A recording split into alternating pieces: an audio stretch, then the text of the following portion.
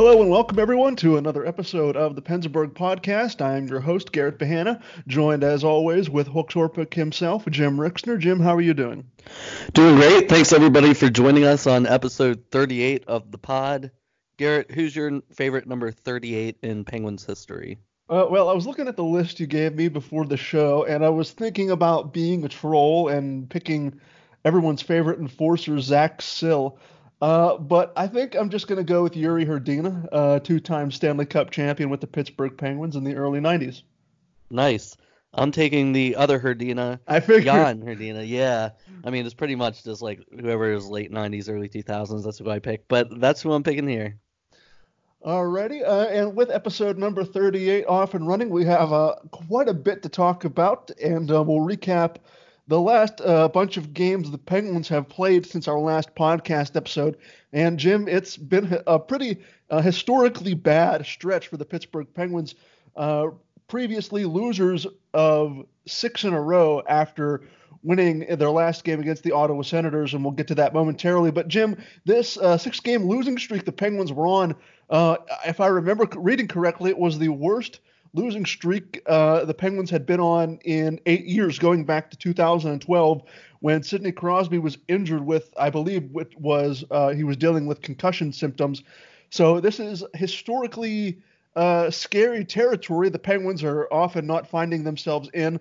And they went out to the West Coast into California to see if they could get some wins back on their side and plague what was ailing them. And unfortunately, outside of the Ottawa win that I just mentioned, the California road trip resulted in three straight losses. We'll start first with the game against the Los Angeles Kings, a 2-1 losing effort for the Penguins.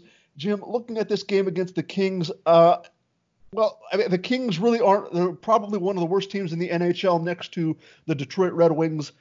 I remember watching this game, and I was kind of pissed off that I stayed up and watched the entirety of this game when I could have been sleeping. That's how bored I was watching this game. Kings goaltender Cal Peterson, I believe he's a rookie, made 35 of 36 saves to win the game for the Kings. Like I said, 2-1. Not really a lot to mention in terms of Penguin offense. The lone goal scorer being Brian Rust here.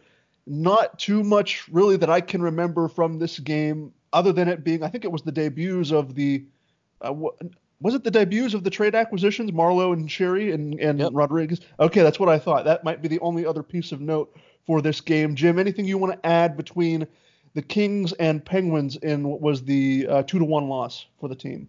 2-1, that was tough. The Kings do have a bad record, but they, out of all the teams that they played last week, they're probably the toughest all-around team just because they have a good defense pair with Joakim Ryan and Drew Doughty. And Cal Peterson has been a really good goalie in the AHL, so it's not totally stunning that he did well, but 35 saves on 36 shots, you never expect that. So, yeah, it was a disappointing start to the California trip, and unfortunately, only a sign of things to come. Where the Penguins, even if they have an empty net, this is a game I think Crosby had a full net to shoot on. He shot, he raised his hands, he thought he scored, and after a video review, it was determined no, the puck didn't go all the way over, and that was just kind of the puck luck they had where no matter what they did right, they didn't do enough of it, and they just couldn't find ways to score or win. There were all these games they fall behind 1-0 at least, and that was a big development too in this losing streak, that the Penguins would fall behind and just be playing catch up, and were unable to do so throughout their California trip last week.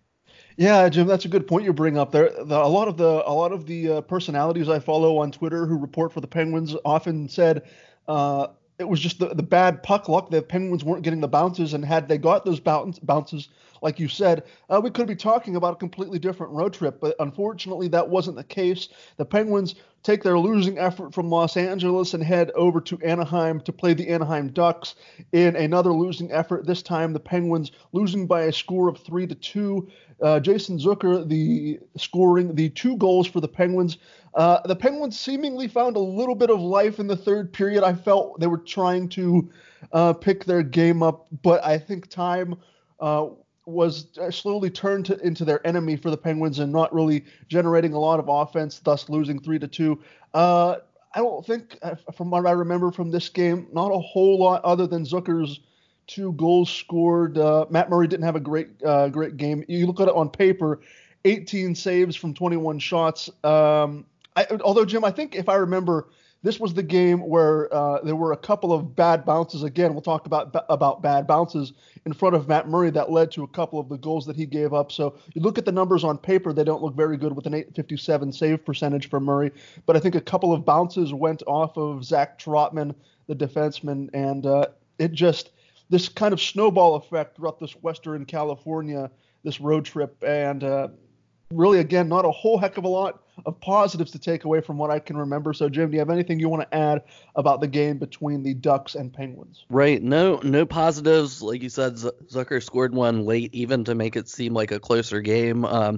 This was a game where they took out Juuso Riikola again to play Zach Trotman on the left side. And like you mentioned, a couple of those goals went off of him, which is more bad luck than anything. There was one time he couldn't clear the puck, and that led to a sequence that a goal got scored on. So that, as always, was a curious lineup decision. Why do you dress 4 right-handed defensemen if you're Mike Sullivan when you have Riikola available?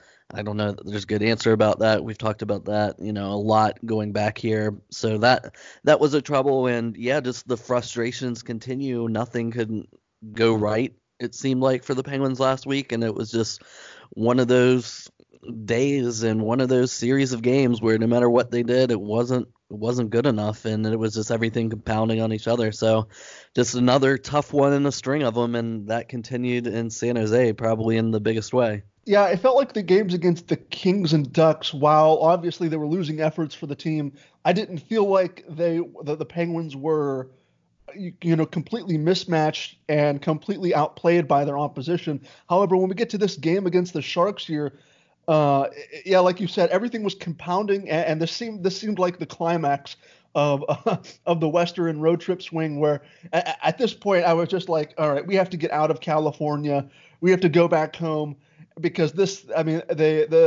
San Jose Sharks absolutely blanked the Penguins for a 5-0 win over the team. Obviously, there's not a lot to talk about if you don't even register a single shot or a single goal for your team. So again, I guess the summary of this Western road trip is that, yeah, they were playing against some pretty lowly teams in the Western Conference. I don't think any of these teams have positive records or are in playoff hunt mode at the moment. So it was really just an unsuccessful Western swing that compounded and eventually led to this larger 6-game losing streak before heading home to play the Ottawa Senators. But before we get to that, Jim, anything you want to add, put a bow on top of this Western road trip between the Sharks and Penguins?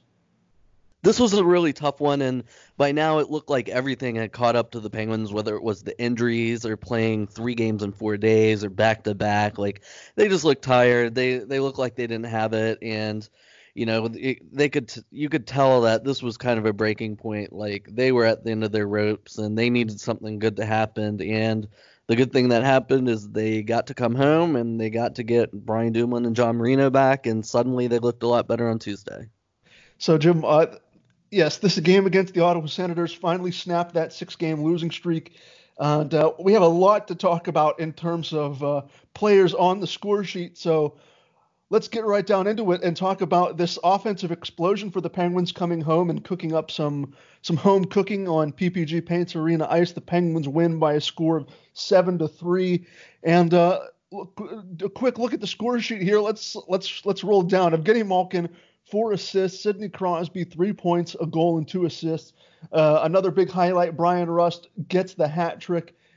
Jason Zucker, 3 points, a goal and an assist. Connor Sheary registers a goal and an assist as well. Like you said, Jim, this was the long-awaited return game for Brian Dumoulin and John Marino. Patrick Marleau also registering an assist. So the offense was out in full force, and I think in large part getting Marino and Dumoulin back were big rallying points for the team. Finally getting those 2 defensemen back to properly round out that top 4. Everything seemed to come together after Sidney Crosby tells the local media, he has to be better as a captain. He shouldered a lot of the blame for the recent slump that the team had been on, and getting the Senators at home after a long losing streak and a bad California road trip. Getting the Senators seems to fix quite a few ailments. The Senators obviously aren't going anywhere. So all in all, this was a great performance by the team. A lot of offensive firepower, like I said. Brian Rust continuing to have his career season, getting the 2 defensemen back, Crosby and Malkin cooking it up. Like always, really not a lot of bad things to take away from this game, Jim. What did you like from the game between the Senators and Penguins? There was a lot to like, and right from the beginning, the first time John Marino gets on the ice, he scores a goal, and that really just set the whole tone, especially like we were talking about earlier. Every game they lost in that 6-game losing streak, they were behind 1-0. So to take the lead 1-0 in the first minute of the game, that just put the stamp on it early to say, hey, it's going to be different. And then Connor Sherry scored the next shift after that to make it 2-0, and they were really off to the races. But yeah, just the whole team, especially that top 6, the top half of the lineup on Tuesday, just really carried the load. Our buddy Jesse Marshall on Twitter put a really good breakdown of the play that Jason Zucker made on the first goal, which can kind of get lost in the weeds, how he dumped it in after their shift was over and stayed in the zone, won the puck back, got it to Malkin, who made a nice pass to Marino and stuff like that. Just a little attention to detail stuff is what the Penguins need, and they got it all over the ice that night. Connor Sherry was making plays, that whole first line in general. It was their 4th game together with Zucker, Crosby, and Sherry. They all started to play better. They're starting to produce goals. So it was what you wanted to see. It was long overdue. And a team that good, they can't just score 0, 1, 2 goals per game. They're going to break out eventually. And luckily they did in a big way. So hopefully that will regain the confidence and kind of put them on the right track here, because after a game in Buffalo tonight, the day this podcast is coming out, then it's 10 straight Metro games. And a lot of those games are teams that are in the playoff hunt and chase with the Pens, and they're going to have to be at the top of their game here in March. And I think, I guess you got to hope that a big win will kind of set the stage, set the standard, and they can go from there and flush all the bad memories of that long losing streak. Yeah, Jim, I guess that's the next talking point that I wanted to get into here, talking about the impact of this losing streak and where the Penguins are now and where they might have to be as we really head into the last stretch of regular season play here. And I think you mentioned it, after the game against Buffalo, a lot of these games remaining for the Penguins are inside the Metropolitan Division. And during the losing streak, I saw a lot of people on Twitter talking about how, you can't have losing streaks like this at this point in the season. It's a massive detriment to the team who's looking to solidify their spot for a playoff spot. And I'm curious to get your thoughts, Jim, on what you think this losing streak did to the Penguins, and whether you think this streak was bad enough to, how do I want to put this, to jeopardize their playoff positioning in any way. Currently looking at their standings, they're still 3rd in the Metropolitan Division, only a point behind Philadelphia right now, with the Penguins at 82 points and the Flyers at 83 points. The Capitals even at 86 points. So the Metropolitan Division title isn't entirely out of reach, but I think the losing streak didn't do the Penguins any favors if they really wanted to capture the division title. But this streak as a whole, like I said at the start of the show, one of the worst in recent Penguins history. Has it done anything in terms of the Penguins losing ground against a very, very tight and competitive Metropolitan Division as they look to solidify a spot for the playoffs? It's hurt it a little, but it hasn't done a lot, because the Flyers currently, as we tape this, are on a 6-game winning streak. They're about to play the Capitals on Wednesday, so we don't have the result of that yet.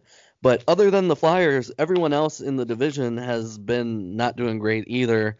The Capitals, even since the All-Star break, have been relatively down. The Islanders currently have lost 4 games in a row. The Columbus Blue Jackets are right now probably more banged up than the Penguins have been, so they're kind of sputtering as well. Carolina has never gotten it together this year, which is really surprising. They've lost 3 in a row, and the Rangers look like they were going to make a push too, but they're down and out pretty much, and they've lost 3 games in a row themselves. So just from that stance, a lot of teams have been losing or had kind of down Februaries in the Metropolitan Division. What this did, though, is it's no coincidence the Penguins were in first place when this losing streak started, and they got bumped down to third. So instead of competing for first place or second place at worst, now they're kind of competing for second place or third place at worst, it looks like. So that's kind of the step back they've taken. It's not as dire as their whole playoff position in general, but yeah, 2 or 3 weeks ago, the Pens really could have won the division easily, and now that's probably not something that's all that likely to happen. So in that regard, yeah, it's a step back, and for the upcoming playoffs for home ice advantage in round 1 and 2, maybe they'll have to settle for just one, if that. So that's really where this losing streak is going to damage them in the long run, and they are pretty fortunate that the rest of the division, aside from Philly, has been in free falls themselves for the most part. Yeah, it's gonna be a fight all the way to the finish, like you said, with so many games. With 17 games left at time of recording, and a lot of those games, like we already talked about in the Metropolitan Division, it's going to be a battle to the very end. And hopefully, the Penguins, like you said, Jim, can put this 6 game streak behind them and move forward. And Jim, we are going to move forward into our mailbag segment here for first-time listeners, long-time listeners who are interested in joining our weekly mailbag segment. You can do so by following the Pennsburg Podcast Twitter account at PennsburgPod. Every Tuesday, I'll send out a tweet from the Pennsburg Podcast Twitter account asking for your participation in our weekly mailbag segment. And Jim, we have quite a few fun questions to talk about this week. As always, Jim, you'll get first crack at the mailbag segment. And this first question here from JP Logan is a very fun question. I love getting these kinds of fantasy scenarios. JP Logan asks, 3-on-3 hockey, Sid, Gino, Letang, and Flower versus Mario, Yager, Coffee, and Barrasso, all in their prime and healthy. Who wins? Yeah, this was a great question. I liked it a lot. I know I would like to see this get played for sure, especially how at their prime. That would be really fun to watch. From thinking about it, I would take the older Pens crew just because all in their prime, I think Paul Coffey is the best skater on the ice, and if we're going 3-on-3 like this, that's going to be a huge advantage. And then on top of that, you have Mario Lemieux and Yager's offensive instincts. And in net, I probably give the edge to Barrasso over Fleury a little bit. So I would have to say the older first era of Penguins, I think, would have a little bit of an advantage just because it's 3-on-3 and Paul Coffey can skate. What was your take on that one, Garrett? I agree with you. Obviously, I wasn't around to watch Mario, Yager, Coffee, Barrasso, all of those guys in their prime. But I like, in addition to what you said about the 1-2 punch in Mario and Yager, I like Mario's size advantage. I know a lot of people won't put a lot of stock into Mario's size when it comes to his overall play, but just to add a little bit more diversity to the question, I agree with you. I think the first generation of Penguin greats, I think, would slightly edge out the current generation as well. Yeah, the size is one thing, and the way he could skate, especially in his prime, I think is lost by the younger people, because Mario Lemieux in 1988 had 10 shorthanded goals to lead the league, and in 1989 he had 13 shorthanded goals to lead the league. So he could really stretch the defense and just get out in all that open space and attack it. So that's a huge factor that really is the type of talent that you don't see that often. So that's a good point on your part. I like that. Okay, our next question comes to us from Noah Knurr, who says, if you are GMJR, what players do you trade or not re-sign this offseason? Well, this question was submitted to us before I got the news that, and I think we have another question later on that talks about the goalie situation next year. And I think we can combine both of those questions and talk about the recent news that during the general manager meetings this week, the NHL salary cap for next season is projected to be between $84 million and $88.2 million, and the current salary cap sits at $81.5 million. So we're looking at maybe a $3 to $5 million increase. Maybe I don't think it's going to go all the way to $88 million. But looking at what the Penguins have currently on Cap Friendly, Connor Sherry is an unrestricted free agent. They have a lot of RFAs to deal with next year. And a lot of RFAs typically, I don't really think they have a lot of leverage to deal with when it comes to arbitration and things of that nature. Evan Rodriguez is an RFA. Jared McCann is an RFA. Anthony Angelo, he's an RFA. Sam Lafferty is an RFA. A lot of those minor league players don't have a lot of leverage. They're going to probably accept their deals outright. Dominic Simone is an RFA. And Patrick Marleau is a UFA. That's an interesting scenario as well. So who could he trade and not re-sign? Assuming Patrick Marleau doesn't come back, that's another player off the books. Connor Sherry is an interesting one for me, Jim. I don't know off the top of my head how much money the Penguins are going to have next season for their salary cap. I'd personally like to see Connor Sherry come back. I think $3 million, maybe 3.5 is pretty okay. I think for a Connor Sherry contract. I didn't even look at their defense. Justin Schultz is a UFA. I've talked about it at length. I don't think Justin Schultz is coming back. And Juuso Riikola is an RFA. For whatever reason, Jim, you talked about it earlier. The Penguins coaching staff insistence on not playing Juuso Riikola. He might not be back with the team next year. But the Penguins don't have a long list of UFAs to deal with. Connor Sherry is the only one that catches my eye. Other than that, Marleau is 40 years old. Maybe they bring him back one more year if they don't win the Stanley Cup and he doesn't ride off into the sunset. Other than that, Jim, like I said, a bunch of RFAs who may or may not have a little bit of leverage to deal with when it comes to figuring out a contract. Jim, looking at any of these contracts, does anything stick out to you? Anything that you disagree with on my point of view when it comes to who Jim Rutherford may not re-sign or trade? Right. Yeah. That sounds reasonable to me. A lot still has to sort itself out. Sure. Yeah. Are they going to bring back both goalies? Maybe, and I will talk about that later. So maybe they look to move on from a goalie. Maybe if they need salary cap savings, they'll trade Nick Bjugstad. But at the same time, last summer everybody thought they would trade Brian Rust to save some salary cap money, and they didn't do that. So who knows?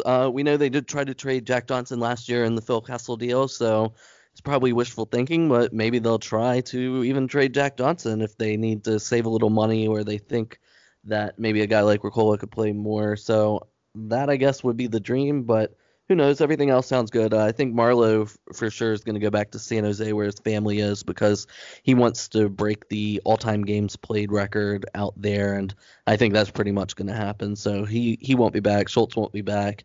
And everything else will just be restricted guys that they'll bring back if they want, or if they want to make a trade and move on and change up their team, we know they'll do that too. Jim, you mentioned the defense and specifically Jack Johnson here, and we'll get into a defensive question here I'm going to go, we still don't know how to pronounce this username. I'm going to go with Sugar, and they ask, the new D pairings have Dumoulin and Letang, John Marino and Marcus Pettersson rounding out the top four.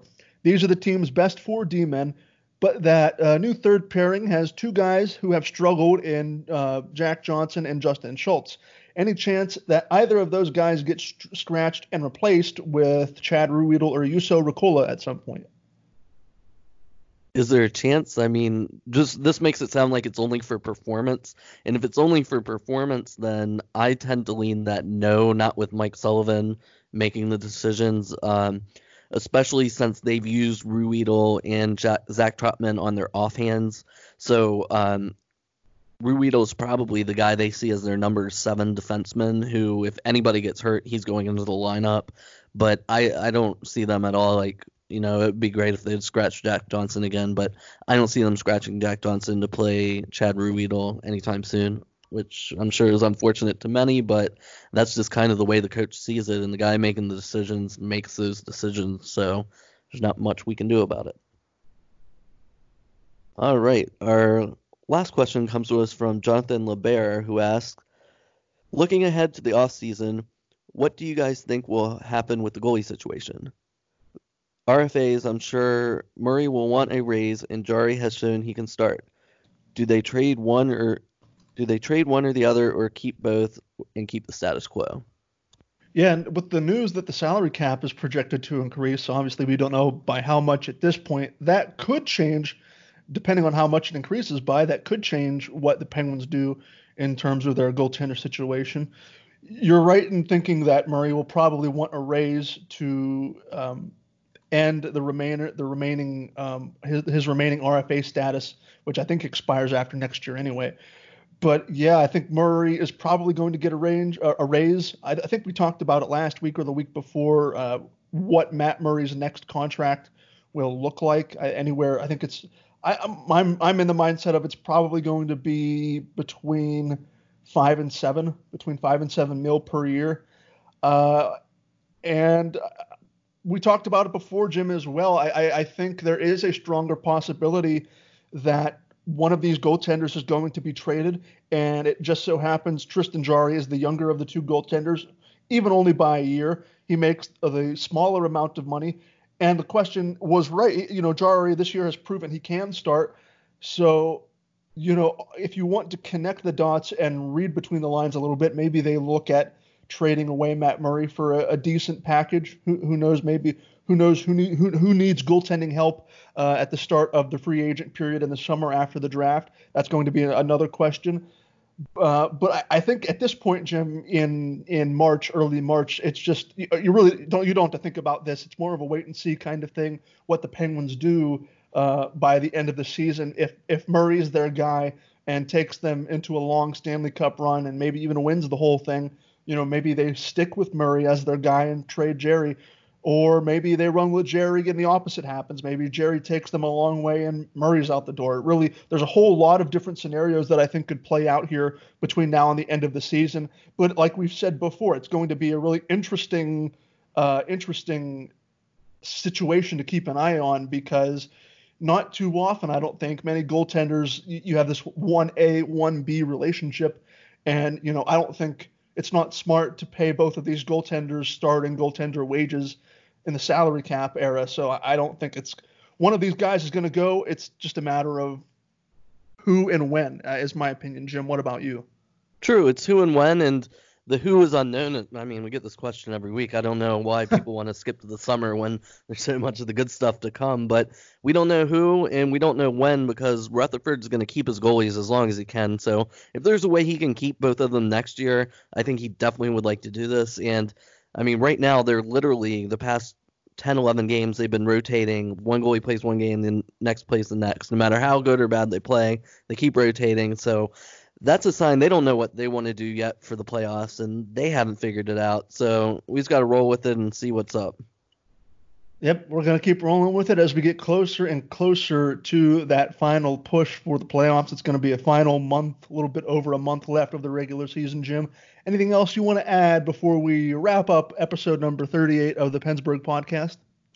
That's all I got. A lot of games coming up here in the next couple of weeks, so hopefully everybody's ready, and at least we're back on the East Coast, so it won't be late night anymore. Yeah, I don't want to say I sound like an old man, but when I used to love 10 o'clock games, and I found myself during this road trip to the West Coast, I was in bed, and I was kind of mad at myself for staying up late and watching these games.